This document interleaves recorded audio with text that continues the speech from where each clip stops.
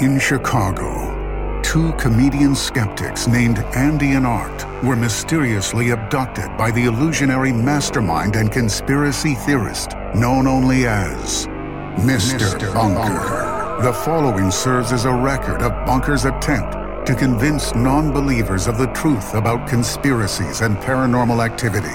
Andy and Art give an uninterrupted presentation and verdict on the plausibility of these offbeat topics, delivering what they call the whole enchilada. Will Mr. Bunker convince these two skeptics any of this is real? Will it convince you?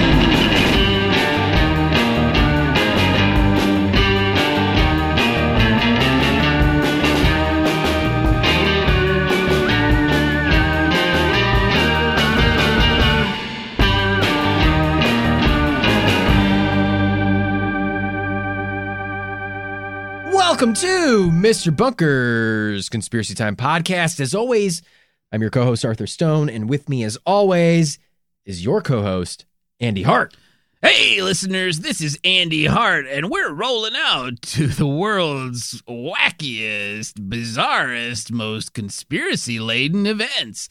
I need you riding shotgun.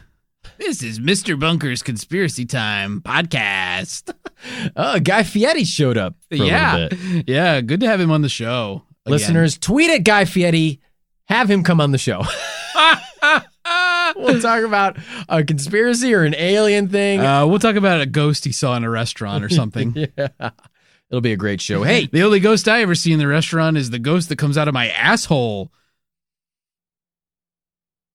from the diarrhea that I get from eating food. Oh my God. And a ghost comes out. A ghost comes out. Like a little Pac-Man ghost. Yeah. Inky, Blinky, and Stinky. And that's your that's commonly what you were referred to in elementary school as well. That's what teachers would call you. Yeah, Inky, Blinky, and Stinky. Yeah. Speaking of stinky. Yeah. There's nothing stanky. Hey, Andy, this episode reeks with history, with drama, with tragedy, with truly, disgust. It. Let's say this, Andy. Today's body topic, fluids. Well, yeah, those as well. Was sent in by a listener. Yes, this topic today comes to us from our new friend Anastasia. Anastasia sent in the topic today. We're discussing the conspiracy behind Anastasia Romanov. Anastasia said, check out Anastasia. Now, hang on just a minute here. Anastasia said, check out Anastasia. Pretty suspicious if you ask me. Pretty Art. sus. Anastasia, you got a lot to answer for. You got a lot of explaining to do. You got a lot of explaining to do. Oh, boy. Look at that. Thank you so much, Anastasia, for sending this in. We really appreciate it. If you want to send in a topic for Andy and I to discuss, send us an email, mrbunkerpod@gmail.com. Tweet at us at mrbunkerpod. Slide into our Instagram DMs at mrbunkerpod. Yeah. And just like this, we'll happily cover it if we can find something to sink our teeth onto. If Mr. Bunker gives us the green light, then That's you right. better believe we put the pedal to the metal and we go, go, go. Listeners, if you want to put the pedal to the metal and go, go, go and get right to the story, and this is quite a story. This is a hefty story. It's a hefty one. This is not hefty. Not wimpy. That's right. Not a happy story.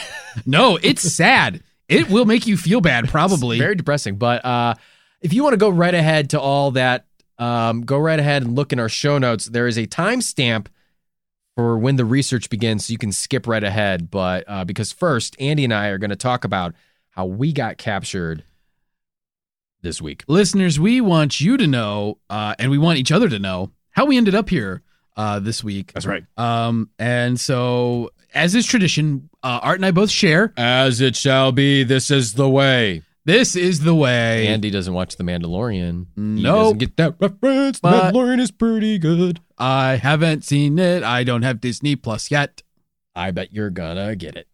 We'll see what happens. Maybe this Christmas. Jingle, All right. jingle, jingle, jingle, jingle, jingle, jingle. it's me, Santa Claus. Oh, I thought that was like the change jingling in your pocket. No, that you're going to those spend Jingle on Bells. Disney Jingle Plus. Bells. Jingle bells. All the Simpsons episodes are on it. Yeah, it's true. Every Simpsons ever. But in Letterboxd, Yes. cropped. There are some people who are pissed about that because it's not 4:3 anymore. Yes, They stretched it out to 16:9. The issue is that they crop out some visual gags. Right. Like there's this one gag where they go to the Duff factory and they find out that like Duff Light, regular Duff, and Duff something Dry. else, Duff Dry are all the same beer. Yeah, just one tube. Right. Comes out 3 different places. Yeah. That's the only gag that I've seen so far that's been That dropped. man never had a Duff in his life. Isn't that Nixon? And he's like, Yeah. he says, President Kennedy- I enjoy a lager. President Kennedy says that he's going to have a Duff beer, and he drinks. I think he drinks a Duff beer on camera, and then Nixon says, "I too would like to express my fondness for that particular brand of beer." It is a little. I mean, obviously, I never watched the original Simpsons, so I think You only watched the new Simpsons, yeah, the reboot. that's right. I'm so into it. It's so funny. The Jon Favreau directed live action version of The Simpsons. Yeah, it's really good. Yeah. So a lot of those gags are lost on me, but hey, I've been enjoying watching it, and The Mandalorian is good.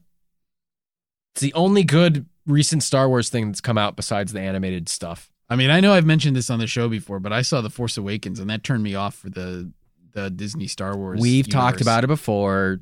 Mistakes were made, things happened, things were said. Andy still feels a little hurt by it, but I'm fine now. nah, you're fine now. I feel vindicated in my dislike because now everybody's on my page. Listen, all right, we're not going to get into it. We'll get into it later. Maybe later in the discussion. Okay, we'll talk about We it. need to talk about how we got captured. Okay, let's talk about how we got captured. So all right, today, this is how I got captured. I go to the Field Museum. For our non-Chicago listeners, the Field Museum is the Museum of Natural History here in Yes. Chicago. Beautiful facility right in the museum campus in the heart of the city. Right there. Right on the lakeshore. The Field Museum is great. A lot of class trips go there. I mean, I can recall tons of times summer camp would go there.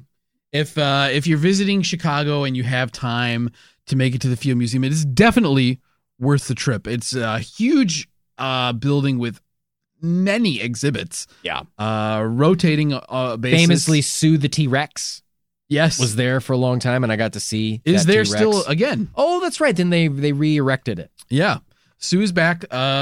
So I mean, if you get a chance, go. It's a great time. I went there today Of course, by yourself. by myself, of course. Yeah. Because You wouldn't bring your family along no, with this you. is I need me time. That's right. This is me time. So you go do typically fun family adventures by yourself. That's your way to relax. You know, I feel like everybody already knows about the Field Museum in my family, so nobody's gaining anything. So if there's an exhibit I want to see, I might as well go, right? Sure. They don't need to see it. I mean, Sure. and nobody else is interested in it. The new exhibit that I wanted to see, it's the world's largest collection of wigs and hairpieces worn by celebrities, world leaders, and the like. It's a wig world. And they have all the famous wigs, weaves, and toupees. There's John Travolta, Nicolas Cage, Billy Bob Thornton, Ben Affleck, James Trafficant, Rand Paul, Ben Nelson, and Paul. and my favorite, the 2.5 Men wing, where you can see both Charlie Sheen and John Cryer's toupees. Great exhibit. They wore toupees? Yeah, of course. Look at them. There's toupees all over. Oh. I mean, check it out, folks. It's a wig world. It was great. It was a real hair-raising experience. I'm leaving the museum, and it's really, really windy outside. Like, I look over, the museum campus, as we mentioned, is on the lakeshore. Right on the lake. Right on where the it's lake. I windiest. can look over at the lake. The lake is angry. I can see it thrashing. It's thrashing the shore and the retaining walls. The lake is just slapping against there. Water's spraying in the air and stuff. The sky is getting dark, and I think to myself, oh shit, I got to get inside. Rain squalls are coming. Rain squall! So I walk as briskly as my stubby legs will carry me. You, much like Sue the T-Rex. Right. Well, stubby arms, you have stubby legs. yeah, stubby legs. I'm like a handstand T-Rex. So as fast as my stubby legs will carry my fat body, I am like, oh my God. I am shuffling back toward the museum. Suddenly, a humongous wave rises from the lake, and I see immediately that riding the crest of the wave is Atabe, the Taino supreme goddess. Wait, what? I like, look, Art, How do you pull that reference? I almost certainly, I mean, it's easy. I mean, it's like, I know that it's Atabe because she's nude in the wave. Like, I mean, you sick fuck. I undoubtedly eye contact. almost certainly angered the gods because I'm loose with observation of ceremonial purging through induced vomiting. I don't like to do it. What religion is this? Taino. So Atabe rides the wave over to me, and Never heard that religion. though I'm running, catches me and swallows me up. The wave gets me. I'm pushed down to the very bottom of Lake Michigan, Wow. and I must have died in the process because on the bottom of the lake, it's paradise. I was certainly in Koi Bay. I spent a wonderful afternoon there. But when night fell, I transformed into a bat. I had an insatiable lust for guava fruit. And I could smell it in the air. And I fly away from the lake, and it brings me all the way here to the bunker, where there's no guava fruit at all. It's some guava-scented candle. There's plenty of guano. So now There's no guava. So then I turned back into myself, and here I am. Okay, wow, Andy, a lot of things happening. Yeah, this was a wild Sunday. You pretty much confirmed the existence of a deity. Yep, that's true. You polymorphed into another species. Yeah, I died though. That's how that happened. I was dead. Okay, you died. But I've somehow manifested myself back in the corporeal realm. Jesus Christ. Yeah. Yeah. It fucking sucked. Just another fucking day, right? Just another day. I mean, I was at the Field Museum, and that was great. Wish that's where it would have ended, you know? Yeah. I had a great time at the Wig World. Wow. I mean, I don't even know where to begin. Do we think Bunker had a hand in this in some way? Yeah, I think he did. I think he's got some sort of spiritual powers. So he summoned a goddess. Mm-hmm. So Yeah. you saw her nude? Yeah. Yeah, dude. Hell yeah. Riding the wave nude. Very fucking cool. Yeah, it was a pretty cool day, but then I died. Oh, You yeah. know? Then I got taken to the bottom of the lake and died. But then I went to paradise, and that was pretty cool. But then I got turned into a bat and had to come look for guava fruit, and then that's how Mr. Bunker got me. It's with that guava-scented candle. Well, I'm glad that he has it because when you were a bat, you must have dropped a lot of guano. Yeah. There's guano everywhere and it stinks. Yeah. Stanky. Yeah, that's where the guano came from, was me as a bat. Yeah. I didn't immediately turn back into a human.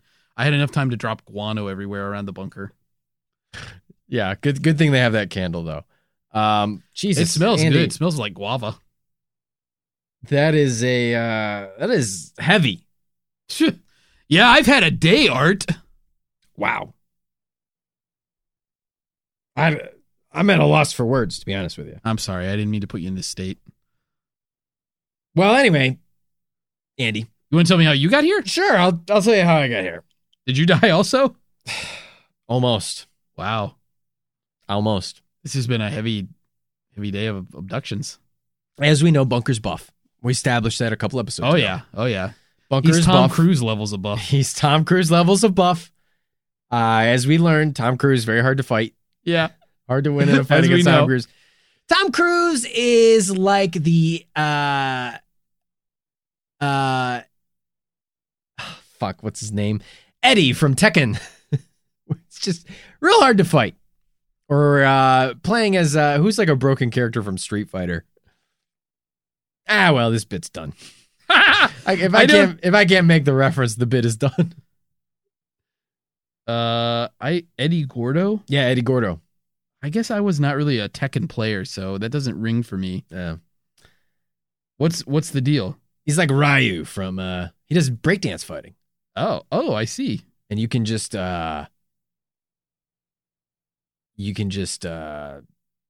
spam his combo over and over again. Oh. So he's hard to beat. Yeah. Gotcha. Anyway, Andy, I was trying to make a little extra money. You know, Andy, sometimes I you thought gotta. Hondo was hard to fight because he's got that long arm. Is that Street Fighter? Street Fighter, yeah. See, I'm not a Street Fighter guy. Wow. We are Oil at and odds. water. We are at odds. We are apples and oranges here. I was trying to make a little extra money, a little extra quiche, Andy. Yeah. So I went on to Craigslist and I was looking for a couple extra jobs. There's a job posting for someone needed down at the docks. Dockhand. A longshoreman? Longshoreman, as you know, Andy, I occasionally have looked like a longshoreman in the past. Sometimes Yeah, I'll you wear get that little hat. I got my cute little pea coat. my little hat. I wear a little pea coat. I have a little little sweater. I look like a cute little longshoreman. Yeah, you do. You look adorable. So I decided to dress up like a little longshoreman and go down to the docks. And I was greeted by large, burly guys in dusters and leather dusters, that is. And they decided, like, they saw me, they got one look at me and they said, "Oh, geez, you're not big enough to do any dock work." Yeah. So they had me washing someone's Sea-Doo in the middle of winter. I guess, So like a wave runner? yeah, like a wave runner. Okay. So I was scrubbing the wave Not runner. somebody's Sea-Doo. No, not like Sea-Doo. Okay. Scraping the barnacles off of a wave runner Gotcha. in the Gotcha. middle of winter. You know how it is. Yeah. We've all been there. So then the burly guys were like, "All right, take her inside after you clean her." Mhm. Her being the Sea-Doo. Right. So I decided to, I got into a truck and I pulled the trailer down into the water and then I Right. rode the Sea-Doo up onto the trailer and then I pulled it Mhm. into a warehouse, Okay. dark warehouse. And all of a sudden the doors behind me close. Mm-hmm. The lights are off. It's dark. It's a dim day. Any windows in this warehouse? Just shitty tinted windows at the top. You know how warehouses are. Yeah. It looked like a scene out of a mobster movie or Yeah. like a crime movie or something, Andy. Except with a wave runner. The wave runner gets up. It's Bunker. The wave. Oh. Bunker was the wave runner. Oh, he got you to ride him and scrape his barnacles. That's He's been asking you to do that. And You that's not wouldn't even do the it. worst part, Andy. Suddenly, he ties a rope around me, a big, heavy dock rope, Oh, like, and ties a big old fisherman's knot that I can't get loose. yeah. You know, like the Davy Jones knot or the Dutchman's knot. The poop loop, the monkey's paw. You know how they are. I know. I was in Cub Scouts.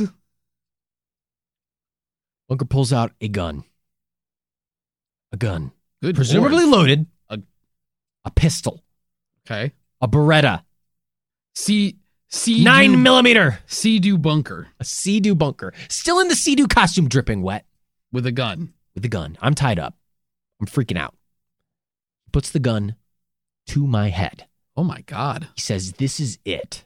You have any last words?" Holy shit. I'm freaking out. I'm at a loss for words. I don't even know what to say. I'm just mumbling. He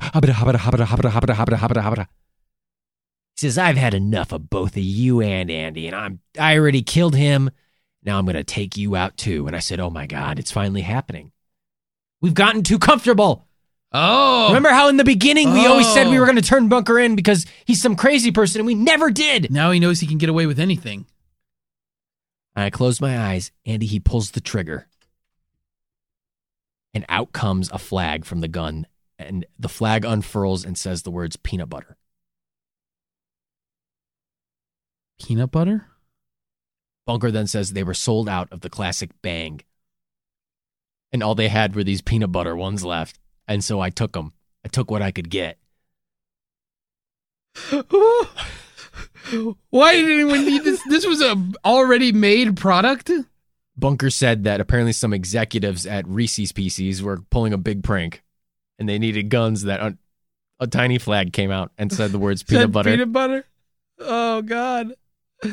Then he looked me dead in the eyes and he said, "Don't ever think that I can't actually do this or I'm not capable of doing it."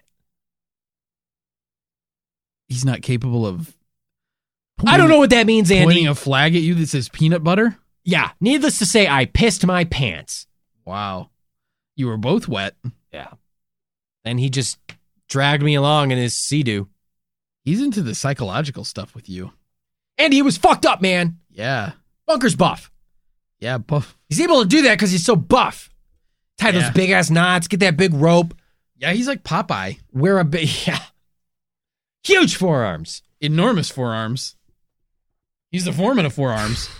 I mean, that was fucked up, Andy. Yeah, this is a messed up. You ever had a gun to your head like that? No. Peanut butter. I never had a gun. I never knew that a gun. I'm allergic to peanut butter. I never knew that a gun existed that had a flag that said peanut butter, so I definitely They were never sold had out of it the happen. Classic Bang. The Classic Bang. The Classic Bang. Where we all came from, the Classic Bang. Yeah, the Classic Bang. My favorite TV show. I don't like the Big Bang. It's too much bang. Classic I like the Bang Classic theory. Bang. Classic Bang is the right amount of bang for me. Bazinga. I get the correct amount of bang for my buck. Classic Bang.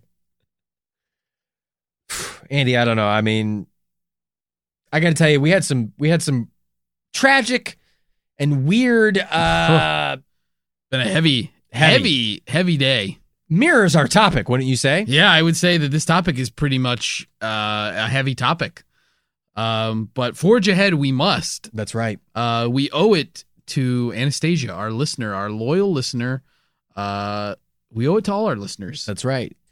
And so we will forge ahead. The white army, right? Or the Bolsheviks are on our tail. Right there. I'm waiting to see where you go with this. The Bolsheviks are on our tail. Yeah. They're hunting us down, but we got to forge ahead, Andy. Yeah. We got to give the whole enchilada. They don't want us to, but we're going to give it. Yeah. We're going to give the whole enchilada on the Romanovs right here, right now on Mr. Bunker's Conspiracy Time Podcast.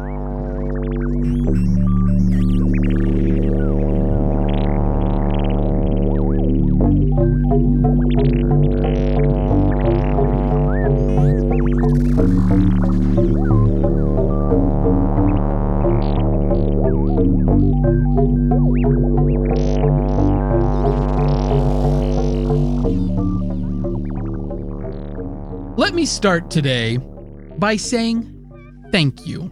Oh, that's nice. Thank you to our Russian listeners. You're not our most populous group of listeners, but we're so glad you're here.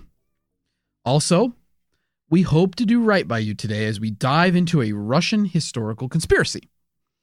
Today, we're talking about the possibility that Grand Duchess Anastasia Romanov, one of the daughters of Tsar Nicholas II and Tsarina Alexandra, managed to escape the royal family's captivity and alleged execution, then reappeared in Germany as Anna Anderson.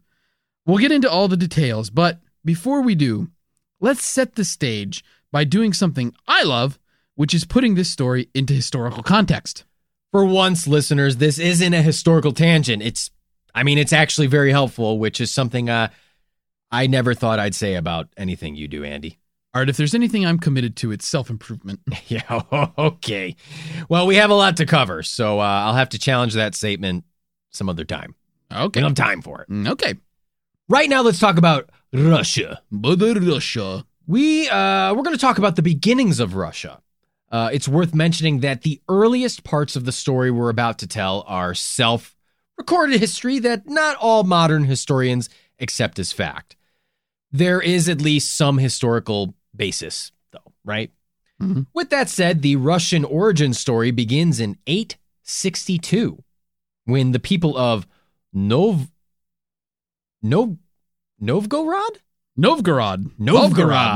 a bustling Viking trading city, asked a Viking chief named Rurik to rule Novgorod.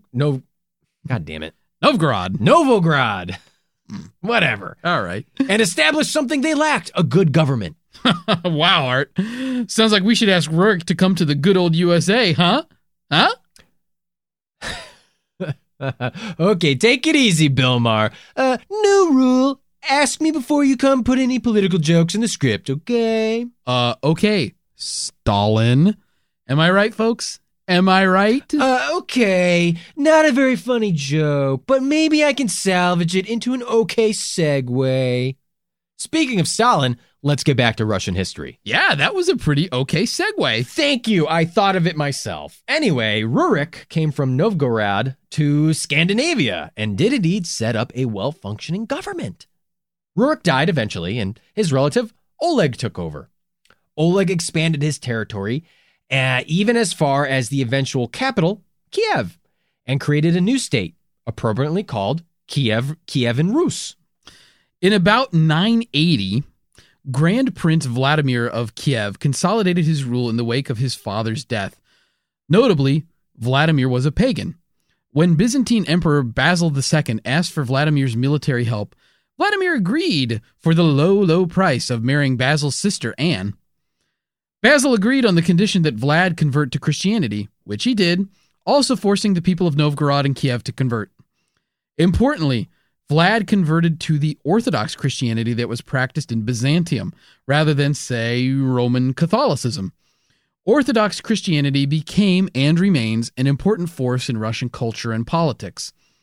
For one of my classic historical diversions, I will also mention that after Anne died, Vladimir married a granddaughter of Holy Roman Emperor Otto I, who was also the grandfather of alleged phantom time hypothesis co-conspirator Emperor Otto III. Wow. Even in an episode about history, you managed to stray from the topic for a relevant history. Truly, I am an artist. Thank you. Well, getting back to the topic at hand here, listeners. A couple of hundred years after Vladimir's death, Kievan Rus Like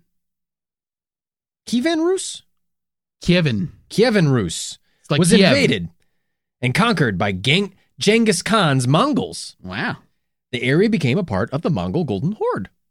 The Golden Horde ruled for a couple hundred years. Then in 1480, Ivan III, Grand Prince of Moscow, known as Ivan the Great, declared he and his people free from Mongol rule. All right, so Ivan the Great had a son, Vasily III, who further consolidated territory ruled by Moscow. Vasily had a son, Ivan IV, called Ivan the Terrible, who officially established the Russian state and made himself its first Tsar in 1547. Unfortunately, Ivan the Terrible also initiated a campaign of oppression and terror against Russian nobles. He also murdered his son and, importantly, only feasible heir, Ivan, in a fit of rage. That left his mentally challenged son Fyodor to rule. The problem was that Fyodor really couldn't rule, well, at least not by himself. So Boris Godunov, Fyodor's brother-in-law, was the de facto ruler. When Fyodor died without an heir, the Russian Zemsky Sobor, essentially a Russian parliament, if you will, elected Godunov to lead the country. Once fully in charge of Russia, Godunov exacted revenge on the nobility who challenged his authority during Fyodor's reign, namely the powerful Romanov family from Moscow. Godunov had many Romanovs apprehended and sent to distant parts of Russia, an ordeal that led to the death of many Romanovs. Eventually, though, the Romanov family would recover. In 1613, Michael Romanov was elected Tsar by the Zemsky Sobor, officially kicking off Romanov rule of Russia. The Romanovs expanded Russian territory, with Tsar Peter the Great officially ushering in a Russian empire in 1721. Tsar Alexander II finally ended serfdom in Russia in 1861. The Romanovs celebrated 300 years in power in 1913. Sounds great, right? Oh, Andy, you simple bitch.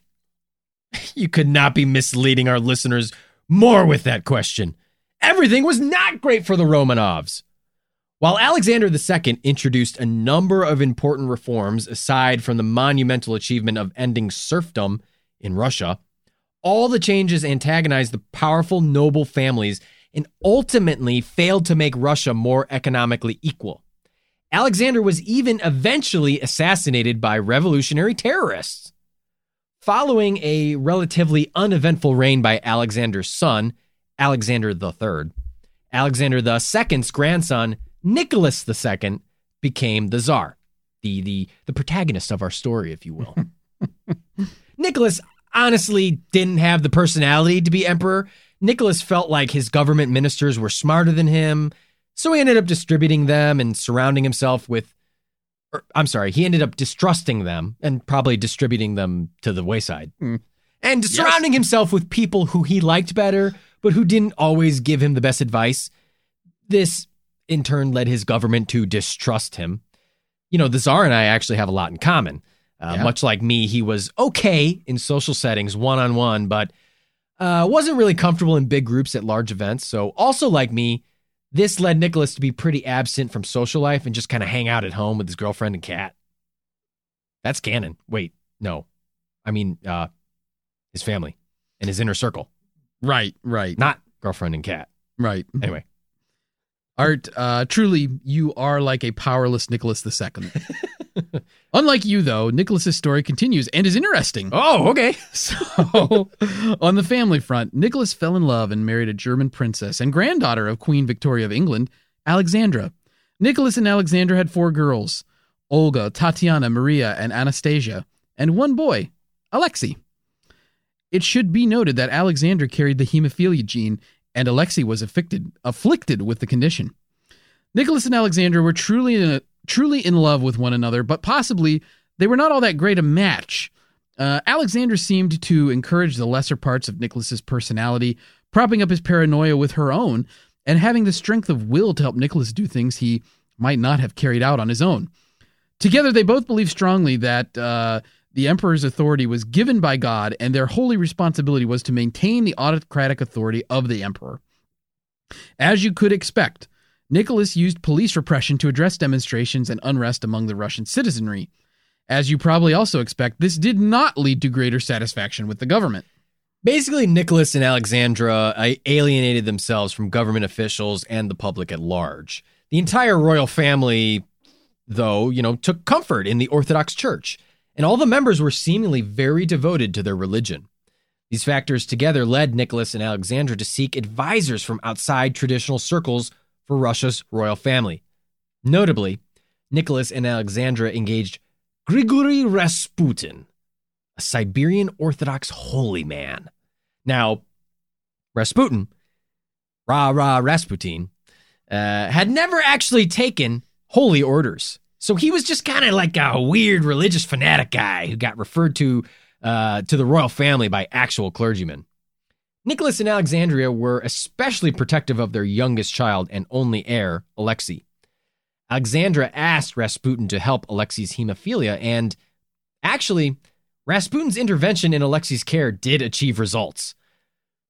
Though modern science suspects that Alexei improved because Rasputin advised Alexandra to have the doctors leave Alexei alone. At the time, the doctors were likely giving Alexei aspirin to treat his symptoms, which was actually exacerbating the hemophilia. Mm-hmm. This is the only case of anti-vax actually helping out. Yeah. Rasputin, the original anti-vaxxer. Original anti-vaxxer.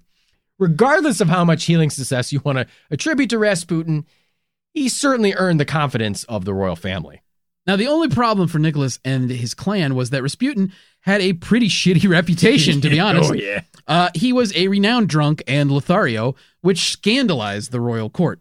There were even unsubstantiated rumors that Rasputin was sleeping with Alexandra herself.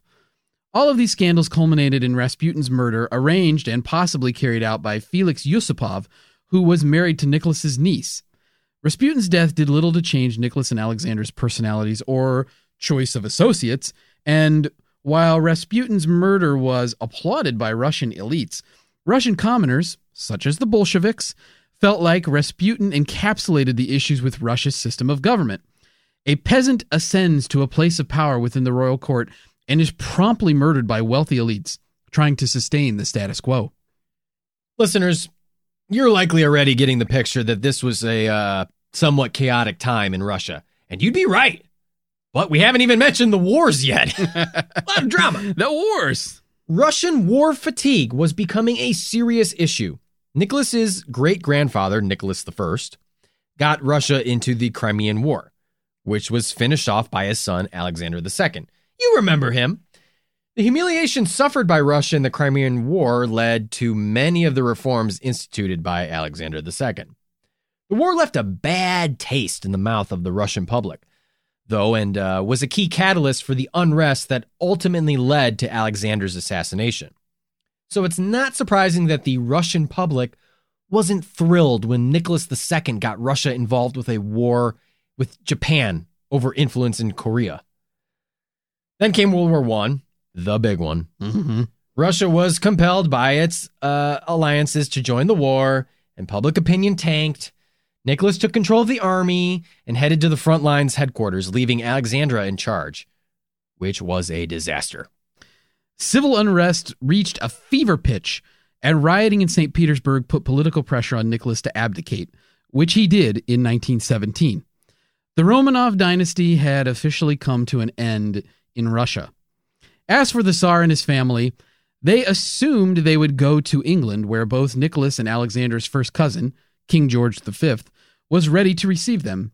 King George, though, pulled the old Uno reverse card on the Romanovs, cold-blooded, when he realized how unpopular they were and decided against harboring them in England. This left the Romanovs in the hands of the Bolsheviks, aka the Reds, those plucky revolutionaries who would go on to become the Soviet Union's famous communists. The royal family was shuffled a bit, but eventually ended up in the mansion of a merchant in the city of Ekaterinburg in the Ural Mountains.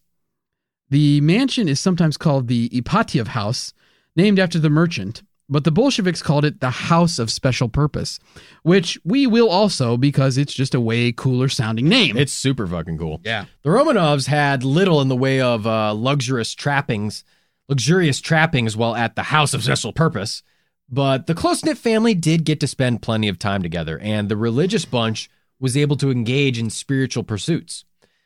While the Bolsheviks had managed to gain political control in Russia, they still faced opposition, largely from anti-Bolsheviks, aka the Whites. Get it? As opposed to the Reds? I get it. There we Reds go. and the Whites. Some of the Sounds like a battle in your washing machine. Sounds like my blood. Okay. Some of the white Russian forces were in favor of returning Nicholas to the throne, but, that was just like their opinion, man. Regardless, the Reds were afraid the Whites would at least help the Romanovs escape Russia. In July 1918, the Whites were approaching Yekaterinburg, and Lenin had given the order to the Ural Regional Soviet that, when the timing was right, the royal family could be, quote, liquidated. The time came on July 17th, 1918, when the Soviet commander at the House of Special Purpose, Yakov Yurovsky, roused the family from their sleep. Yurovsky told the Romanovs that the White Army was approaching, and they were being moved to the basement to avoid crossfire. Once in the basement, armed Bolsheviks filed into the room, and Yurovsky read the death sentence to the Romanovs. The Bolsheviks opened fire, killing Nicholas and Alexandra straight away. Things were more complicated for the Romanov children, though. You see, some of the guards at the House of Special Purpose developed attachments to the Romanov girls, and so avoided shooting them directly. Instead, the children were hit with ricocheting bullets, which really didn't always do a lot of damage because the children were wearing essentially bulletproof clothing. You see, the Romanovs had brought with them their jewelry collection, and while at the House of Special Purpose, had sewn the jewelry into the children's undergarments in the case that they escaped and had to start a new life in Europe. The bullets were deflected by these bejeweled undies. After the initial firing, the guards had to finish the job at close range, advancing on the children and using bayonets or close-range headshots to end the Romanov children's lives. The sloppiness of the execution extended to the disposal of the bodies as well. Yurovsky planned to dump the Romanovs' bodies in a mine shaft outside of Yekaterinburg.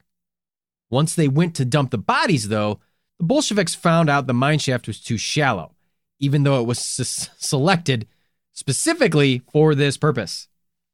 Yurovsky formulated a new plan on the fly, though.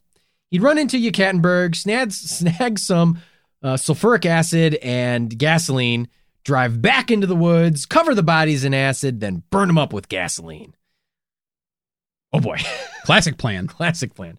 Yurovsky spent 3 days and 3 nights driving back and forth from Yekaterinburg to the woods, bringing sulfuric acid and gasoline and desperately trying to destroy the Romanov bodies.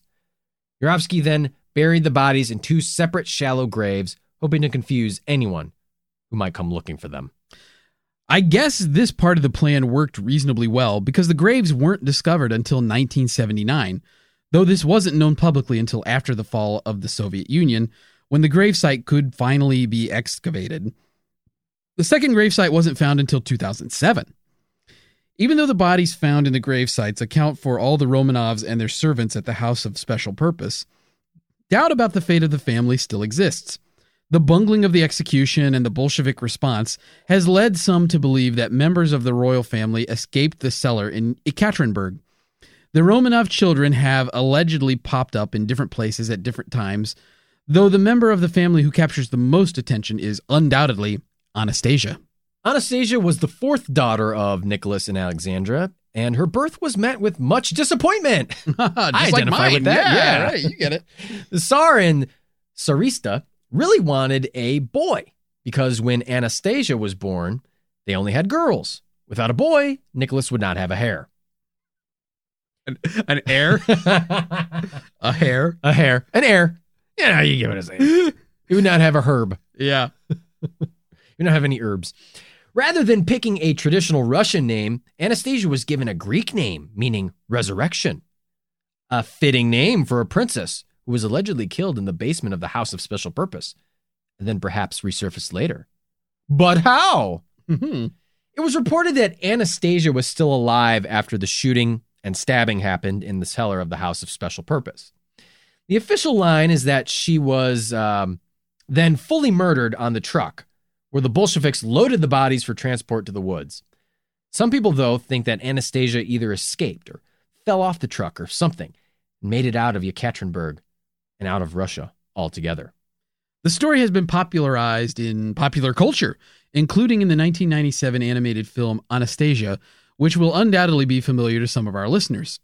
Now, in this film, Rasputin pops up at the Romanov tricentennial ball after having been exiled for treason. Rasputin has sold his soul to gain powers of sorcery, which he uses to spark the Russian Revolution. Protesters storm the palace, and only Anastasia and her grandmother, Marie, escape. After a confrontation with Rasputin, where Rasputin falls into a frozen river and dies, Marie and Anastasia head for a train that is literally leaving the station. Marie jumps aboard, but the train speeds away from Anastasia, who hits her head and gets amnesia. Years later, Marie offered a big reward for Anastasia's return. Anastasia is forced out of the orphanage she's been living in because she's now 18. She crosses paths with a boy who helped her escape the palace, who is currently searching for an Anastasia lookalike to take to Marie in Paris to claim the reward. The boy, Dmitri, is impressed by how much this orphan looks like Anastasia, so he, Anastasia, and a companion head to Paris. Long story, kind of shorter. They eventually get Anastasia. They get Anastasia with Marie, and everyone realizes that she is actually the real Anastasia. In a tale as old as time, they defeated demonic Rasputin, and Anastasia and Dmitri elope. Classic tale. That's spoilers, by the way. Yeah, major spoilers for this film from 1997. Should have mentioned that, I guess, before we gave you all the spoilers. Now, obviously, there are some historical inaccuracies here, but you get the idea. That's been a popular one. Anastasia escapes, gets amnesia, then reappears alive and well. Listeners, this fictional story actually has a basis in actual historical events. While there were a number of people who claimed to be missing Romanovs escaped from the House of Special Purpose, one claimant stands above the rest, and we'd like to tell you that story now. So come along as I spin you the yarn of the reappearing Romanov. In 1920 Berlin, a young woman attempts suicide and ends up in a canal. She's pulled from the canal and, when she comes to, won't give anybody her name or any information about herself. She gets moved to a mental hospital where another patient tells her she looks like the Grand Duchess Tatiana, one of Anastasia's sisters. The woman never claimed to be a Romanov, but she also never denied the claims. The possibility got the interest of people connected to the Romanov family, including one of the family's ladies-in-waiting. Oh, I'm going to need help with this one, Andy. Sophie Buxhovden. Sophie Buxhovden, who said that the woman was too short to be Tatiana, to which the woman said, "I never said I was Tatiana." Dun, dun, dun. The speculation then became that the woman was actually Anastasia, the woman who eventually took the name Anna Anderson, told the tale of a harrowing escape from the House of Special Purpose, and her story became the subject matter of popular culture surrounding Anastasia, including the animated film. For the rest of her life, Anna Anderson lived as Anastasia Romanov. Throughout, though, many people questioned the validity of Anderson's claims. Relatives of the Romanovs attempted to discredit Anderson, including paying for a Berlin newspaper to do an investigation into Anderson that claimed she was actually a Polish factory worker named Franziska Szaniszkowska. Yeah, you take a crack at it. Okay. You like Polish. Yeah, I love Polish. Franziska Szaniszkowska. Perfect. According to the report, Szaniszkowska, Art, truly an international man of mystery. this is not my language, was deemed insane after suffering, and I'm going to go insane after reading all these Russian names. Deemed insane after suffering injuries in a factory explosion. Szaniszkowska disappeared shortly before the mystery woman was found in the Berlin Canal. Though the Szaniszkowska family agreed that Anderson looked like their relative, the courts determined that it was not proved that Anna Anderson was not Anastasia. The court also concluded that Anderson also did not prove that she was Anastasia. Yes. A very Andy Hart ruling. Yes. It was a real sister kisser. It was a real sister kisser of a verdict, Art. That's for sure. The real question here is, why would anyone believe that a mysterious woman attempting suicide in a Berlin canal would actually be Grand Duchess Anastasia? Well, it's not so strange when you think about it. Did you think about it before you made that wild accusation, listeners? First, let's just say that Russia has a history of nobles dying and reappearing. During the time of troubles, you remember this from earlier in the research, 4 different people appeared at the Russian court claiming to be Dmitri, Ivan the Terrible's youngest son, who died when he was 8 years old in 1591. The first false Dmitri was the most successful, as he became the Tsar and ruled briefly. Also, Berlin became a home to Russian nobles fleeing the Bolshevik Revolution. So it's not totally unbelievable given the historical context. So far, this has been pretty unsatisfying ending. Anna Anderson died in 1984 without ever settling if she was actually Anastasia or not. Good news, though, listeners. Like all the towels in my house, there's some DNA we need to discuss. Yeah. Don't ask what I do with those towels. They're my towels. Okay. You're a towel. As we already mentioned, the shallow grave in the woods outside of Yekaterinburg was excavated in the 1990s. DNA testing was done on the remains and seemed to identify most of the Romanov family, with additional testing identifying the other Romanovs once the other gravesite was located in 2007. How was this done, you ask? By mitochondrial DNA testing, of course, Andy.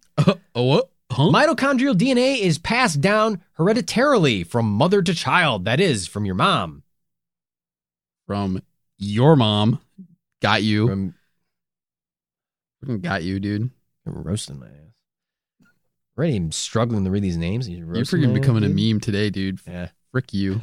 Therefore, it was possible to test the mitochondrial DNA in the remains in the gravesite against current living Romanov relations through the female line, such as Prince Philip, the consort of Queen Elizabeth II of England.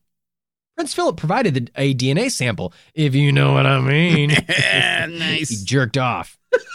It could have been his hair or something else. Yeah. We don't know. Yeah, it's probably his hair. Or blood. Yeah. Anyway, he jerked off to help the testing in the 90s. The testing showed that the remains in the shallow grave were, in fact, those of the Romanov family. Subsequent testing has also helped to identify the individuals to a mathematically significant degree. As for the DNA of Anna Anderson, mitochondrial testing showed that she was not a Romanov relative. Man, I feel like Maury Povich right now. Additional testing, though, did link her to a certain Polish factory worker named Franziska Szaniszkowska. Where have I heard that name before? That's right. After all these years, Anna Anderson was probably just who we thought she was. Franziska Szaniszkowska. It's worth mentioning that our very own Anastasia, who suggested this episode, mentioned that a professor suggested to her that the Anderson DNA was faked or the results were modified to keep the link to the Romanov family a secret. We didn't really find any evidence of this in the research, but you better believe it's going to come up in the discussion. Oh, it's coming Get up. ready. Buckle up. A key factor in this mystery is also the role played by the Russian Orthodox Church. The Orthodox Church abroad declared the murdered Romanovs saints and martyrs in the 1980s, with the Russian Church doing essentially the same in 2000. This declaration made the Romanovs remains holy relics and therefore unable to be buried in a traditional way. While the remains from the first gravesite were given a reburial in the Peter and Paul Cathedral in St. Petersburg, the traditional resting spot of the Romanovs, the remains found in 2007 were not recognized by the church because of the way they were buried. The church also demanded new testing be done on the remains found in 2007 using scientists selected by the church. Add to all this the fact that the church has recently floated that the family was actually murdered as part of some sort of Jewish ritual. Yakov Yurovsky was of Jewish descent, by the way. It becomes clear that the church is muddying the waters more than they're trying to clear things up. The priest promoting this conspiracy is allegedly Vladimir Putin's personal confessor. I'm not saying, I'm just saying, okay? We're just saying. Civil unrest against the backdrop of hundreds of years of serfdom, inequality, and poor living conditions culminates in an overthrow of the government. The noble rulers are detained and executed to leave no trace and no controversy. The bodies hidden for decades. Did the mists of time obscure the truth, though? Did the Romanovs actually live on? When will I finally achieve my dream of becoming best friends with an albino bat? The question lingers on.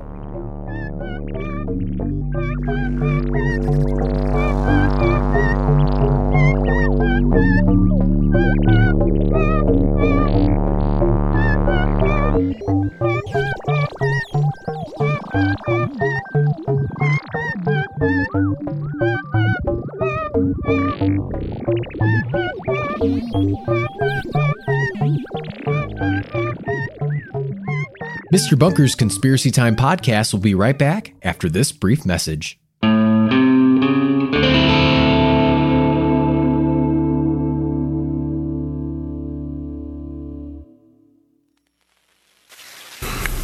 Hey, I'm Matt, and I believe in conspiracies.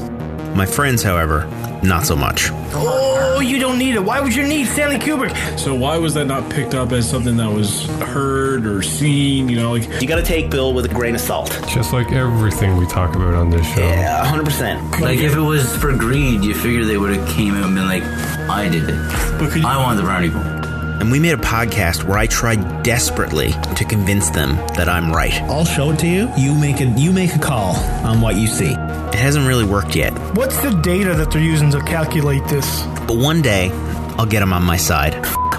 Oh, well, whatever. Nobody listens to this for accuracy. If that sounds like something you'd enjoy, please download the C Word anywhere podcasts are found and follow us on Twitter and Instagram at CWordPod.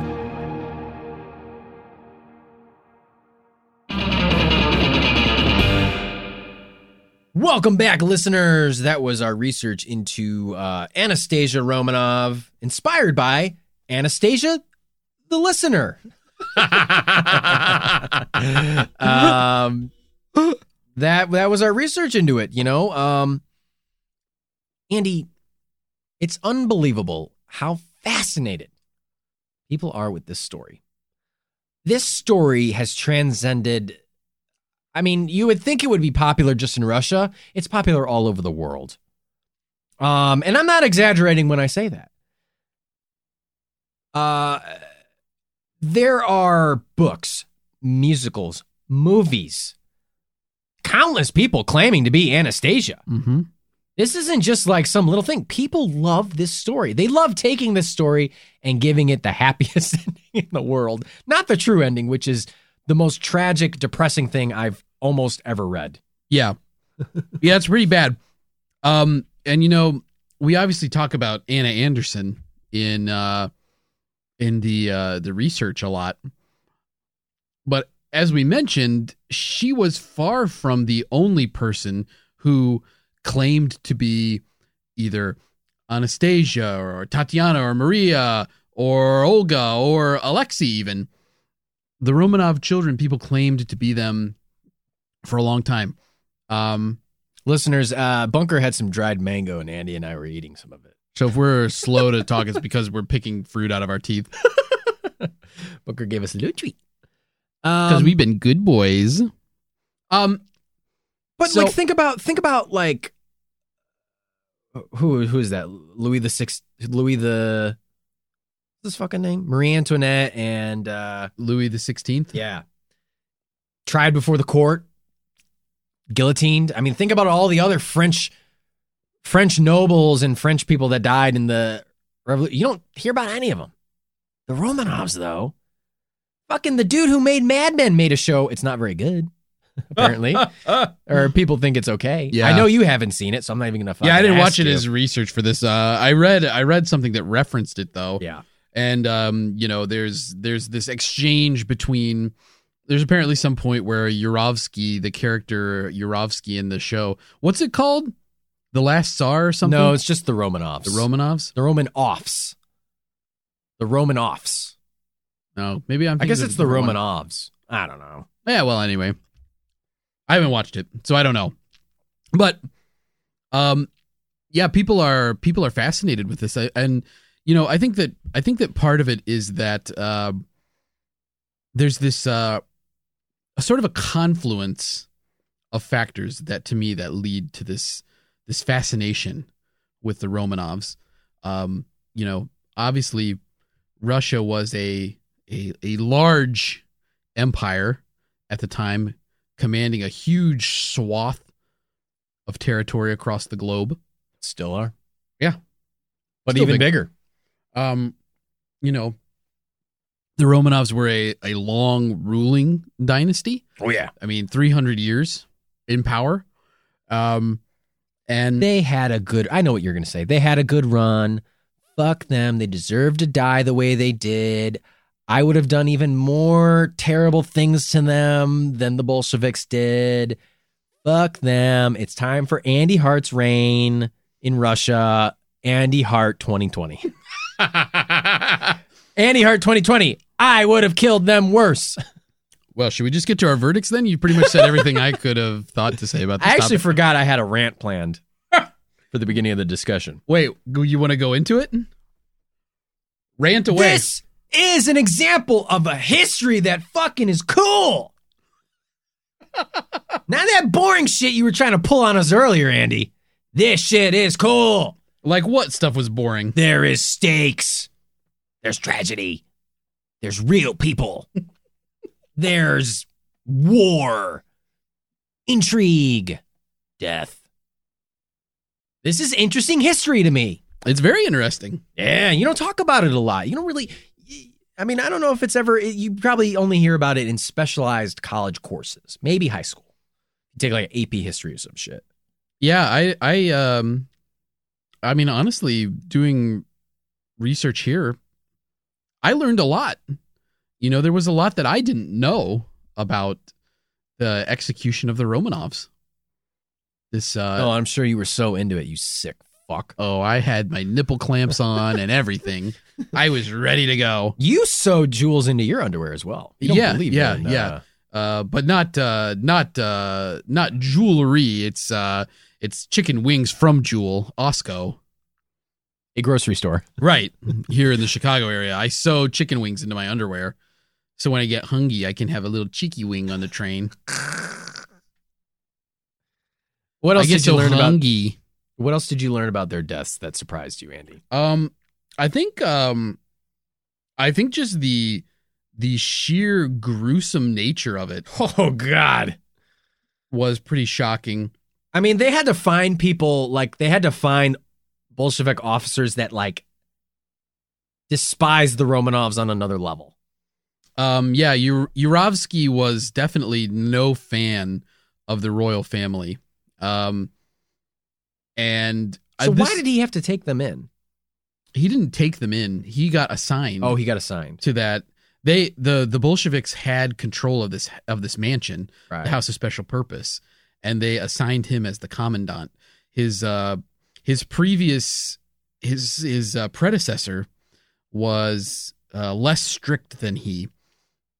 So, I mean, he was maybe a little more harsh, but he actually had the House of Special Purpose functioning well. People were nicking food from the royal family, like rations that the Bolsheviks had set aside. Oh, wow. For the royal family to eat. So some of the guards would like steal the food and stuff. And Yurovsky put a stop to that because he was a man of principle.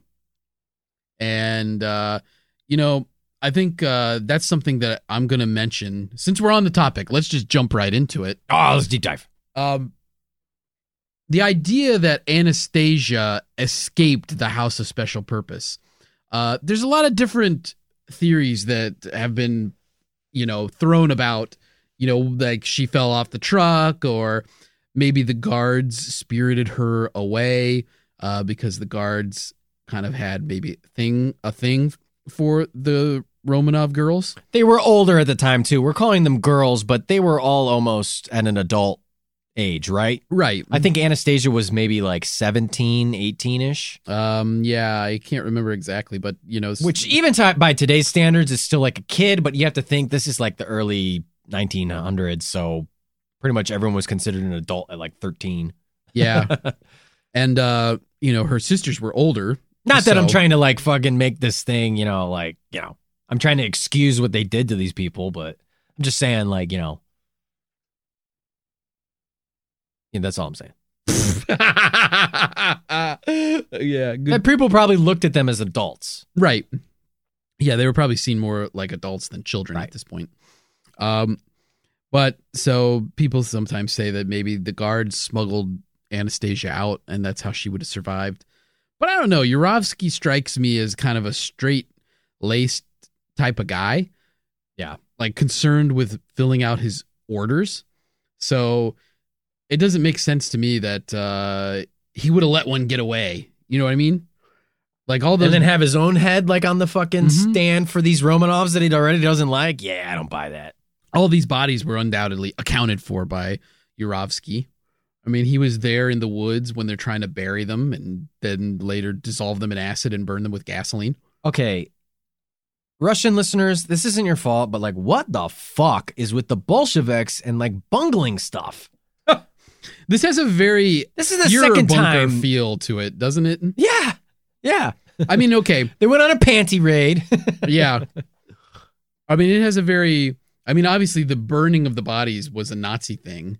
Yeah. In the Fuhrer bunker case. But I mean, this is very similar where it's like, we got them. These bodies, what are we going to do with them now? I don't know. Burn them. Oh, shit, they don't burn as good as I thought they would. Oh, jeez. Put them in that mine shaft. Oh, okay.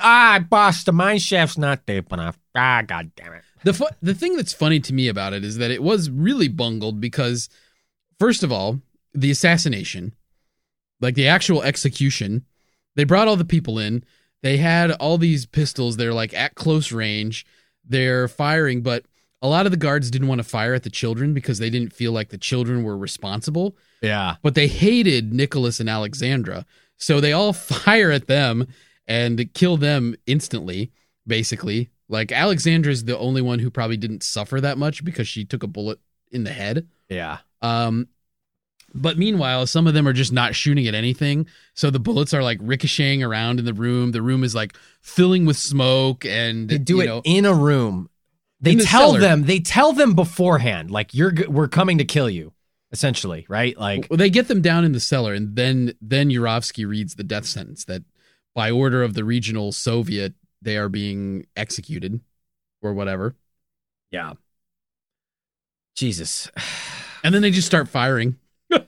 Nicholas expected that because the whites were encroaching on Ekaterinburg, that what would happen is that the white army would come and they liberate them. Yeah, that they would just leave with the white army. So he assumed that the Bolsheviks called them down there and just so that they could wait for the white army to come to the house. And then boy was he wrong. And so he's like another strike for Nicholas. They hear the truck pull up. This is the truck that takes the bodies to the woods. They hear the truck pull up and Nicholas thinks that they're going to leave. And then Yurovsky reads them the death sentence and Nicholas says, "Wait, what?" And then they just, depending on the accounts, it's like Yurovsky shoots him in the chest just right after that, like with his pistol, or they just open fire on the family. Jesus fucking Christ. And then, obviously the kids are all getting hit by ricocheting bullets, but nothing's being really direct at them. So they're all suffering a lot. And the room is like filling with blood splattering all over the cellar, again, filled with smoke from the gunfire. And then, the kids had these jewels sewn into their undergarments, so the bullets aren't actually really getting to the meat of their bodies.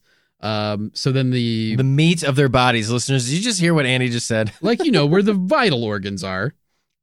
And so the Bolsheviks come at them with bayonets and stuff. And, or shoot them in the head. And allegedly, I mean, depending on what you read, 2 of the girls actually survived the cellar and made it upstairs to the truck. And they're sitting on a truck with their family's dead bodies covering them. Right. It's like a scene on out of a fucking Cannibal Corpse album cover. Right. Or some shit. It's disgusting. And they hear the girls cough up blood or whatever. They're still alive. And so they just either finish them off with bayonets and the truck, or they shoot them in the head. You know what's funny is like horror movies and fucking metal album covers, and it just never reaches the level of what actual humans will do to each other. Right. Like, it's like, like a Slayer or like Cannibal or like any black metal, thrash metal band will put some cover on the album that'll be the most grotesque thing you've ever seen, but it's nothing compared to what actual people will really do to each other. True events that happen in the world. It is so much more disgusting to read this story than it is to listen about Pig Destroyer and their fucking song Corpse Eater or whatever the fuck they have. Right. Just absolutely disgusting. Yeah, and the thing about it is that, a lot of these Bolsheviks, they hated Nicholas and Alexandra for what they were. But on a personal level, Nicholas is kind of a charming person. Yeah. So he sort of wins these people over. So not only, I think one of the guards transferred out of the House of Special Purpose because I'm starting to like this guy too much. Right. He didn't think he could be able to go through with it. And so it's like, just the, the callousness of the whole thing. And they kill them. Really the reason that they kill them is because obviously Lenin is concerned that if the White Army captures the Tsar, he could flee abroad and then possibly come back. If the Bolshevik government is weakened, he could have a chance to reinsert himself into Russian politics. Obviously, there's also this fear that they could just return to the throne with the support of the whites. So Lenin decided that all of the Romanovs, including the children, had to be murdered. And part of the reason that this is confusing from a modern perspective is because of all the smoke screens that Lenin put up after the fact. Because the Bolsheviks had to play it close to the vest with this, because the Romanovs were European royalty, which means they're related to a bunch of other European royalty. Like, one of them was cousins of some high-ranking German official or something, and German official's like, hey, what happened to my fucking guy? He's like, hard to say. It's hard to say. I think they were pretty upfront about like the execution of Nicholas and Alexandra, but the children was the problem. They thought that there could be retaliation. Right. George V of England is a first cousin. They've got connections in Germany. Alexandra was a German princess before she married Nicholas. So oh my God, be careful. So there were all these connections to European royalty, and Lenin had just gotten Russia out of World War I. He didn't want to have to start another war because he murdered the Romanov children. A war which started over the assassination of some random fucking noble in Serbia or wherever he was from. Right, the Archduke Ferdinand. So, but luckily he later inspired the great indie rock, alt-rock band Franz Ferdinand. Yeah. Take me out. Okay, Andy. Art. Where do I want to go first? First of all, I want to roast your ass and say that they played it in a very Andy Hart way where they never gave a straight answer. Lennon never gave a straight answer as to what happened. Oh, yeah. To avoid conflict, which is something you would do. Yeah, I'm conflict averse. I want to say this. I run away from it. The legend of Anastasia has existed because people are romantics at heart. Yeah. You want a happy ending to this tragic, tragic story. Do you agree or disagree? And don't give me some half-assed bullshit. Oh, I'm a soulless husk and nothing in life matters. In the end, there is only death. Answer, Andy. Really speak on it. Really speak on it, Andy. I will say I agree with you 100%. I'll also say this, though. Shocking. Nicholas was a fatalist. What does that mean? So he just assumed that things were going to go bad. Like it's everybody dies. That attitude. Oh, like a nihilist? Of fatalism. And so he bore all of these troubles that they had with dignity, pretty much, because he never he just knew that things would go poorly. Boy, you have to die sometime. Never trust a freaky holy man. I'll tell you that much. Rasputin. Yeah. An interesting character. For sure. He just is sort of like this Siberian peasant. And weird looking dude. Oh, he's weird looking. Very weird looking. Creepy looking, really. Yeah. Long beard, beady eyes. There's no doubt in my mind why Rasputin captures people's imagination, because he has such an iconic look. Yeah. And I mean, the fact that he was some sort of holy man, it lends itself to like the Anastasia cartoon, to him being some sort of evil sorcerer, just from the way that he looks. And I have to say, the animation in the movie, I mean, they really sort of capture his appearance. Yeah, they do. In my opinion. They do. Now, obviously, he was supposedly affiliated with the Orthodox Church, even though it was not official, but he got introduced through the clergy to the Romanovs.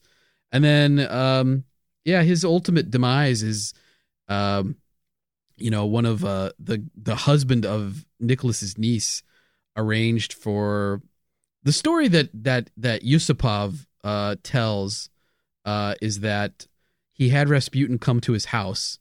He served him a platter of cakes that were laced with poison. Rasputin ate the whole platter, and it didn't affect him at all. And I don't know, it turns into this long, drawn-out battle that culminates with like Rasputin fleeing and dying in the river or something. But I mean, really, what happened is they like shot him and then threw his body in the river. Yeah. Like they beat him up, shot him, and then threw his body in the river. Because his daughter, Rasputin's daughter, by the way, who left the family farm to become a lion tamer with the circus, which is also freaking incredible.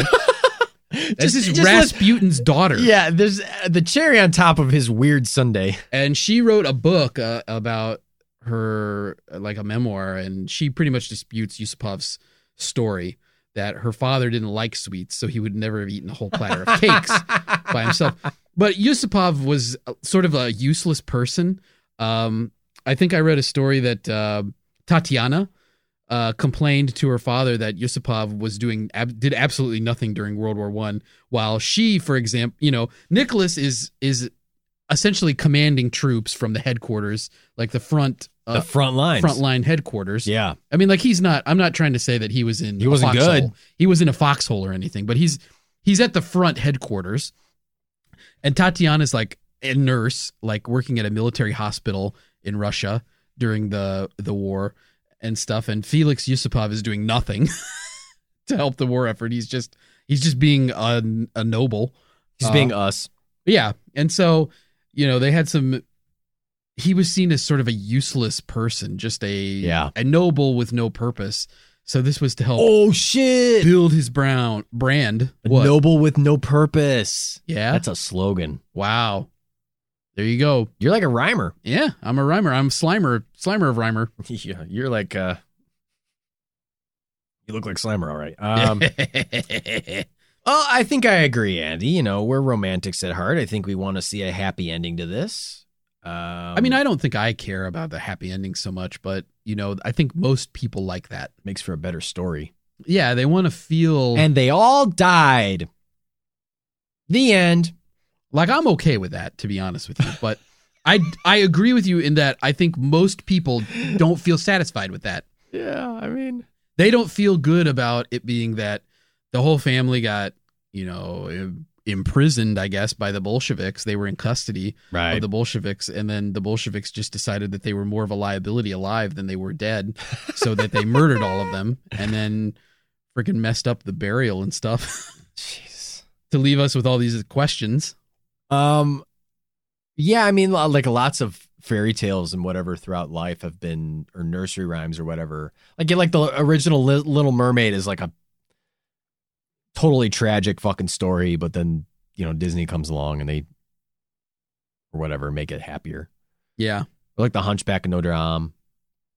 Like, I think that, I forget how that originally ends. I think he dies.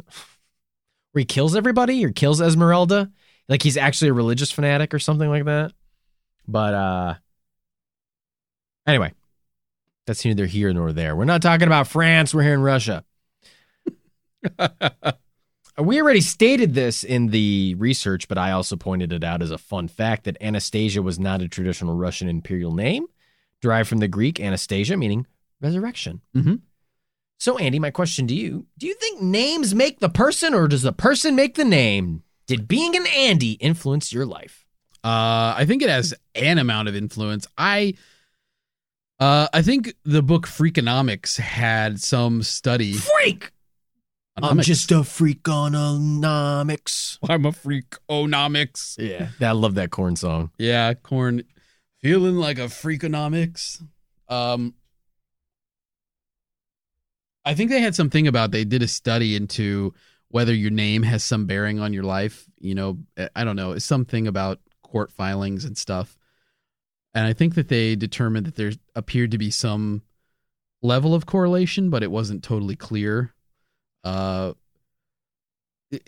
one of those things where I think it's just giving you a name doesn't change anything, but that some people get certain names because of other circumstances that exist in their world, and that more strongly affects the outcome of the trajectory of their lives, and it has some correspondence with the name. Does that make sense, what I'm saying? I guess it's a very Andy answer. Right. I'm saying that, like, if my parents were really bad, like if your name was Gibraltar, yeah, I would have grown up to be the greatest wrestler WWE had ever seen.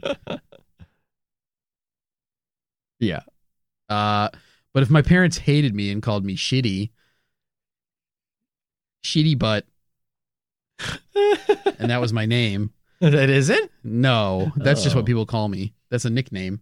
But if my real legal name was Shitty Butt, there's probably a good chance that my parents are not great parents. So I might end up living up to the name Shitty Butt, but it's probably not just because I was named that way. It's a collection of other circumstances that lead to me being the personification of Shitty Butt. My dad was Mr. Butt. Call me Shitty Butt. I go by shit. Shit for short. Yeah. You can call me SB. Did being an Andy influence you in your life? Do you feel like that? Yes or no? I don't think so. I don't think it had it. I think I could have been just as easily a Derek. Derek? I don't know. What's up, Derek? See? My co-host, Derek. See? Derek Butt. Derek Butt. Yeah. I could have been a John. Yeah. Any, like... Matthew. Boring Christian name, right? Yeah. Any one of the saints. Yeah. Being an Arthur 100% influenced my life. 100%. How so? How so? Well, I am named after my grandfather, which always, when you're the firstborn Italian son of an Italian family named after the grandfather, oh boy, big deal. Then also you got the King Arthur stuff. Explains why I'm so vain. Yeah. You got the TV show Arthur. Don't forget the King Arthur flower. Yes. Great flower. Employee-owned company. It is. Yeah. Absolutely. One of the few. That's what we use at home. That's what we use too. King Arthur flower, now sponsoring Mr. Bunker's Conspiracy Time podcast. Get at us. All purpose. The All-Purpose Podcast. Whole wheat. Bread flour.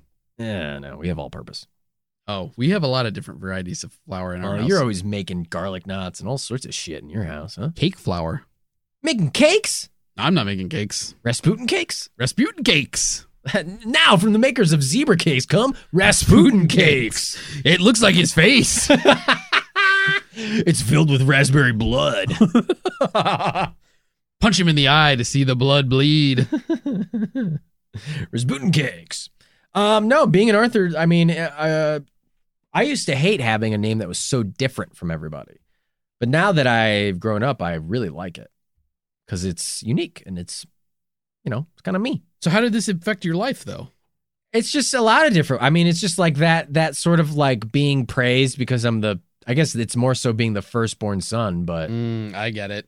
But also like having the King Arthur narrative, having the TV show, it affected me. Kids would jokingly say I was an aardvark. I wore glasses.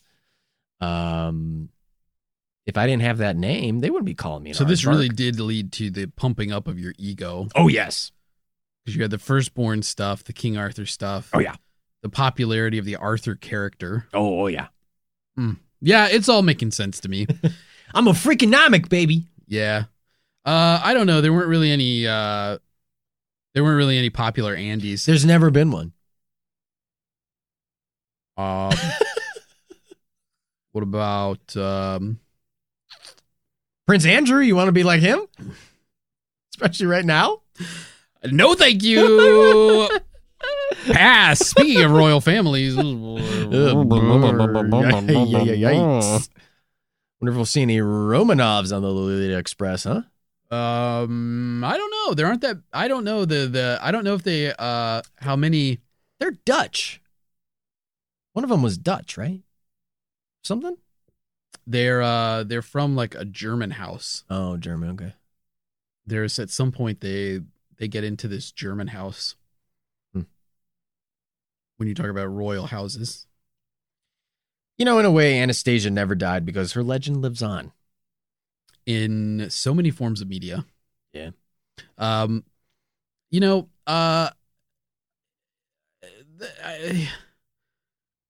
Anderson.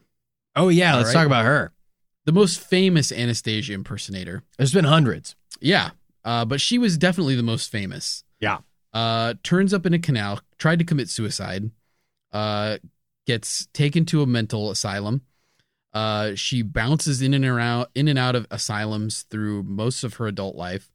Or she oscillates wildly between staying with royalty because people who were sympathetic to the Romanovs would take her in. Yeah. And she could stay at their like estates and stuff with them, and oscillating between that and being in asylums until she marries this professor from the United States, and then lives with, becomes his wife, and he referred to her as Anastasia.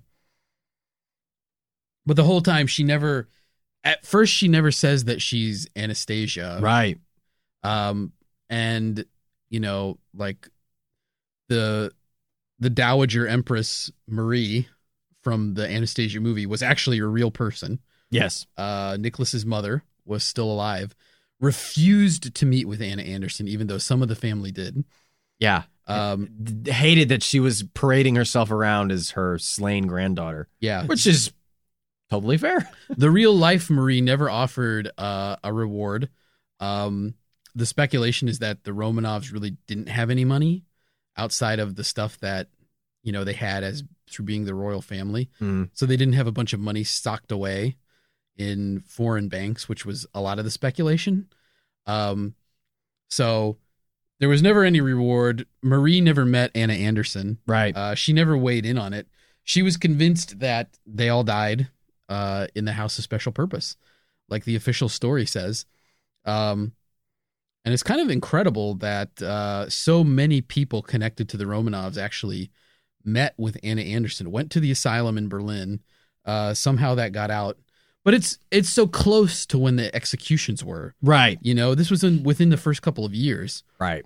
And people who were confused about what happened to the Romanovs. Yeah. When you put it in the historical context that Lenin wasn't forthcoming because he's trying to hide this, and then it's not uncommon for Russian nobles to end up in Berlin to begin with, it kind of makes sense that people would think, oh, this is a possibility, right, that one of them got out of, escaped, because they probably didn't know that the children were subjected to this horrible murder. Yeah, I mean, it's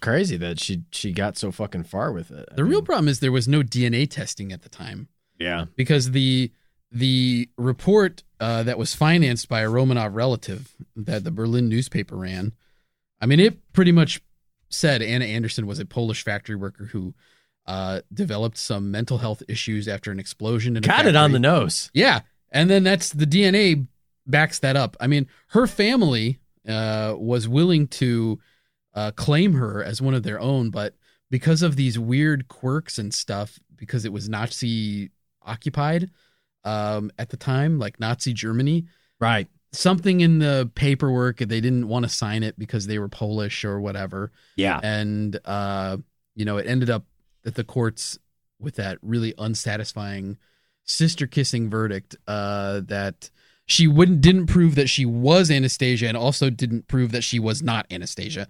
So she basically proved nothing, and that's how it ended up. And then it sticks like that until they can finally do some real testing. But by that point, people have already glommed onto this, that this person could have been Anastasia. So even now that they have really good testing done, yeah, and they've pretty much accounted for everybody that was in the House of Special Purpose in those grave sites, including the people that were not the Romanovs, servants. Yeah, there was 4 servants that were with them. Including all of that, there's still this air of speculation about the whereabouts of the children. Now, you were involved in a stepsister kissing verdict to prove whether or not you are part of the Bush family. Is that right? What? You heard me. You're part of a stepsister kissing verdict to prove whether you were not part of the Bush family. The Bush family, like the George Bush family? Oh, yeah. Like Jenna and whatever the other twins' name is? The Kennedys. Kennedys? Either one. Pick one. Wait. Yes, I was involved. I'm just going to say yes. Anyway, folks, we'll be here all week. I'm going to use my improv training and say yes. Yeah. And stepsister kissing, not sister kissing, it's stepsister kissing. That's exciting. Oh, geez. I mean, Andy, I don't know if you have anything else to bring up with the story. I just want to say the church didn't help anything. Yeah. Because they took this position of benign non-recognition of the remains that were found in 2007. Right. Which is really probably it's either Anastasia or Maria and Alexei were the 2 bodies that they found in the other grave. So part of that helps make this continue to be speculative, because not all of the Romanovs are officially accounted for, because the church won't recognize these remains, because since they've canonized them, they couldn't have been buried the way that a normal person was buried. So because that happened, I mean, I don't get it. Like, I don't understand how the logic works on this, and there is no logic, obviously, but it's even in the past, the church had nothing to do with the burials, but because the bodies were buried in a way that's inconsistent with how you would bury holy relics, or you would treat the remains of a martyr or a saint, that the church doesn't recognize those remains as being part of the Romanov family. So they called in all these scientists, and it's not concluded yet what their church is going to find out.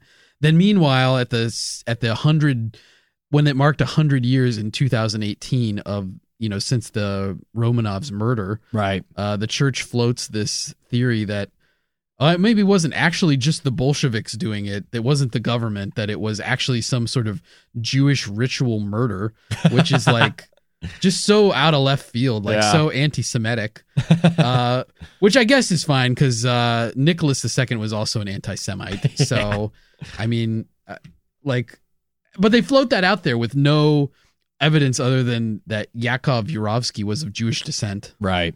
So, and I don't even know why they would float it out there other than to like stir up anti-Jewish sentiment at the same time as the centennial marker for the executions. Yeah, that's super confusing to me. It doesn't make any sense. Yeah. Do they recognize the first burial though? Mm-hmm. So how are they buried differently? Well, when they exhumed the first bodies, when they excavated the first gravesite in the 1990s, they determined that these were Romanovs, the remains of the Romanovs. And the church, while Boris Yeltsin was in power, they did this grand reburial thing. Right. The church abroad had already recognized the Romanovs as saints, but the Russian church hadn't done it yet. They didn't do it until the year 2000. So those bodies were found before they were officially canonized. Oh. And then these two were found after the fact. Okay. So there's that. It's just this timing thing, but they didn't know that the second gravesite was over there. So when they finally found it and found these bodies, all the testing shows that they're Romanovs because they can do this mitochondrial DNA testing. I mean, they tested Prince Philip and other relatives in Europe and the USA. They got or Canada. They got the mitochondrial DNA to match. I mean, Anna Anderson didn't match at all. Right. There was no match to the Romanovs. And yet the church won't recognize all of this because those bodies were buried. Those were saints, two saints that were buried in that plot, but saints can't be buried the same way that normal people are buried. Yeah, that doesn't make any fucking sense, but hey, whatever. I guess. And then they float this whole it's the Orthodox Church. This whole anti-Semitic theory out there for no apparent reason. Just out of left field. Yeah. Confuse them. Yeah. So they haven't answered the actual first question that they asked. And then they're like, well, maybe it's this. See, that's the art tactic. The anti-tactic is to give the most gray area answer. The art tactic is to say but what about this weird thing, huh? Misdirection. Yeah. Yeah. Yeah. Just totally try and get them off track with the of the original things ritual you have to answer murder thing. Yeah. So that I don't know that it doesn't. I'm not sure how well received that ritual murder thing was. Did you in steal Russia. those cookies from the cookies jar art? I don't know, but there's a bunch of raw steaks outside on the backyard. Who put those there? Ross takes. Jeffrey Ross's notes are in their backyard. Jeffrey Ross. Noted roast master Jeff Ross leaves his notes in the backyard. All those Ross takes. All those hot takes he's got. Yeah. Those hot Charlie Sheen roasts. 45 pages of nothing but Charlie Sheen roasts. I've got the Ross tapes. This is gold, Jerry, gold. I've got the hidden Ross tapes. I've got the Ross tapes. Unfortunately, they couldn't be canonized because they weren't buried properly. That's too bad. Get it? Yeah, it's like the Romanovs. Yeah, I get it. It's fucking Romanovs. Funny dude. Very funny. Very chill. Anyway, Andy, should we get to our verdicts? Yeah, let's get to our verdicts. Okay. Here's my verdict. Yeah. I'm gonna go full bore, and I'm just gonna say full bore mode. Andy has grown tusks. Wild, wiry, corsair feral hog. I'm gonna say he's an Iberian hog. I'm gonna cut him up and make chorizo out of him. Oh, you could turn me into jamon. Yeah. I'm just gonna say, blanket. I'm just gonna make it. Did anybody survive the House of Special Purpose? No. it's not plausible. I'm going to say case closed. Woo! Case closed. To me, I know Anastasia, our listener friend, you brought up a professor who mentioned that they faked the Anna Anderson DNA evidence. There's just nothing. That's speculative. I can't find anything. Yeah, I can't find anything that really leads me to believe that that's the case. I think the DNA evidence in this case is pretty overwhelming. I think it's a bunch of fluky things and incompetence that led to this even being an issue for this long and not already being settled. And a lot of it has to do with the way the Bolsheviks handled it at first, and then the way the church has handled it in more recent times. To me, it's case closed. I think all the Romanovs, the royal family, the Russian ruling family, was murdered in the cellar of the House of Special Purpose in Ekaterinburg. That's it. Case closed. Case closed. You have nothing else to say? I can't say anything else. Shut your mouth. Andy has just swallowed his own tongue. Listeners, the House of Special Purpose, not to be confused with the House of the Rising Sun. Two different places. There is a house in Ekaterinburg. They call the Special Purpose. And it's been the ruin of many a imperial family. And Lord only knows I'm one. It's me, Anastasia. We're the Anastasias. Well, yeah. The Animal Stasias. Animal Stasias. There it is. I have to echo my co-hosts, your co-hosts' verdict. I, too, am saying case closed. Whoa! A rare double match. Double whammy. Double from In-N-Out. Double your pleasure. Double your fun. Double your verdict with Mr. Bunker's Conspiracy Time Podcast. I had to agree. I think they died in the most tragic, gruesome way I've read in a long time. I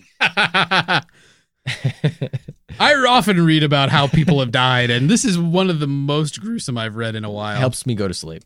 I mean, it's disgusting, and there's also claims that they mutilated the bodies and did stuff to the, body. Disgusting. Absolutely Pilfered disgusting. the jewels. They took the jewels. They stole the jewels. Fucking, listen, I understand that there are sometimes when a revolution happens, it's like, I don't know. Anyway, whatever. There should be due process. Yeah, we should just be around murdering people for no reason. They were planning to actually bring Nicholas to trial, right? But because of the encroaching white army, they sped up the process. They're just like, I gotta get rid of him. Yeah. So, case closed as well. Unfortunately, I think this one doesn't get a happy ending, but her murder and the family's murder lives on in legend and lore. And listeners, what do you think? What do you think about this story? Let us know if you agree with our verdicts or what your verdict is. Use the hashtag Roaming off the ranch. Roaming off the ranch. Netflix is The Ranch. Starring Ashton Kutcher. Funked. And funked. Get funked, Romanovs. Let us know what you think. Email us, MrBunkerPod@gmail.com. Tweet at us at MrBunkerPod. Slide into our DMs, MrBunkerPod on Instagram. Hit us up on the web, MrBunkersConspiracyTime.com. If you do submit a topic for us to discuss, perhaps you too will hear your topic discussed on this very podcast, much like our very own listener, Anastasia. Thank you again to Anastasia for submitting that topic. Great topic. Including a lovely note along with it. Thank you for listening. Great topic. Great topic. That was our verdict. Andy, real quick. Yeah. I want to know what you would do with the Romanov fortune. Wow. Well, as I said, there was none. But isn't there So I speculation? guess I'd live my life the way I live it now. God. You mean if the speculated fortune was real? Yeah, isn't there a speculated that they had a big fortune? Yeah, that was very much speculated. What would I do with it? How much Hypothetical, how let's much say fortune are they we- do some DNA testing and turns out you're Romanov. Wow. How much are we talking here? How much was it speculated to be? I don't know. Let's say $300 million. Let's just say a fortune that would turn you into nobility. All right, $300 million US dollars. What would I do with that money? You're not Bezos. No. What would I do with that money? Yeah, what would you do with it? I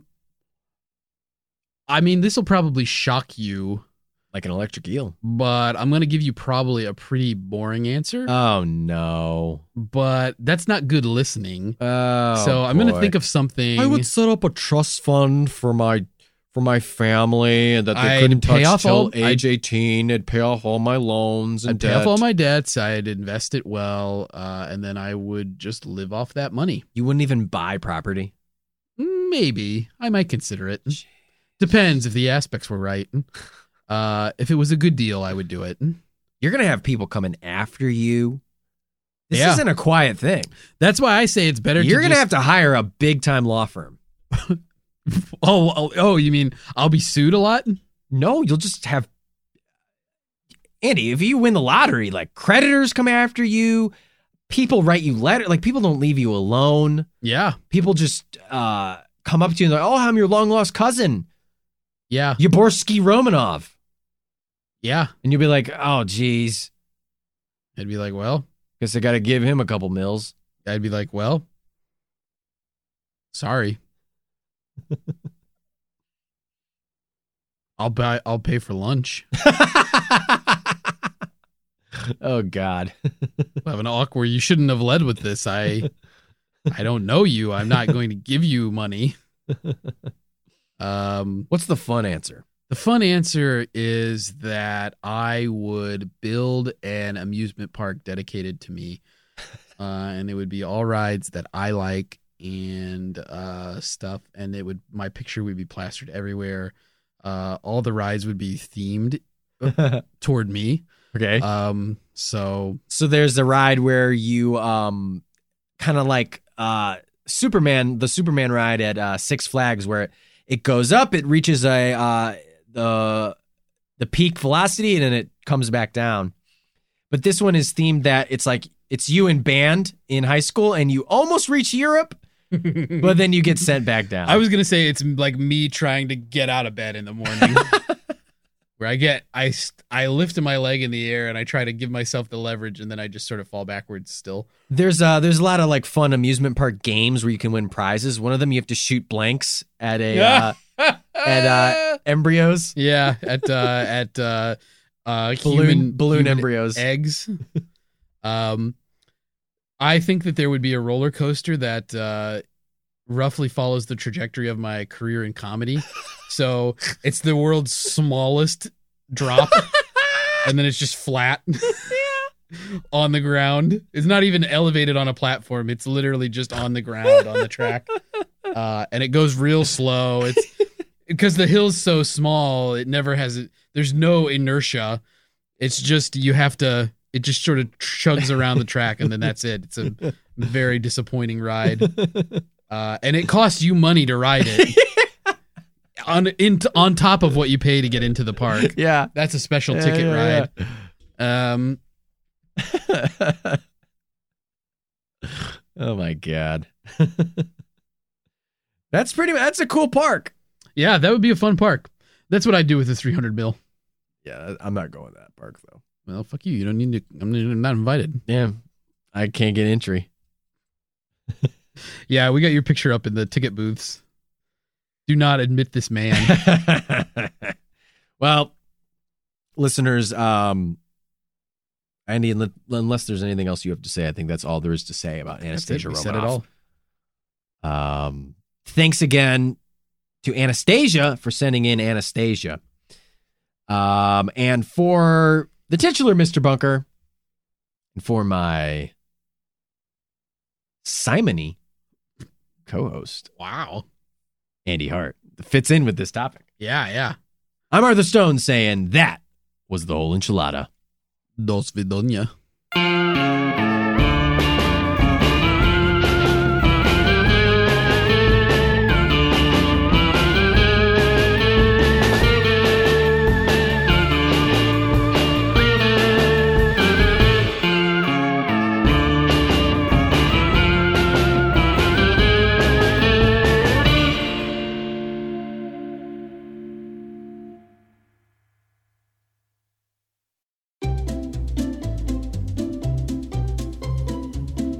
Hello, and welcome to Novel Conversations, a podcast about the world's greatest stories.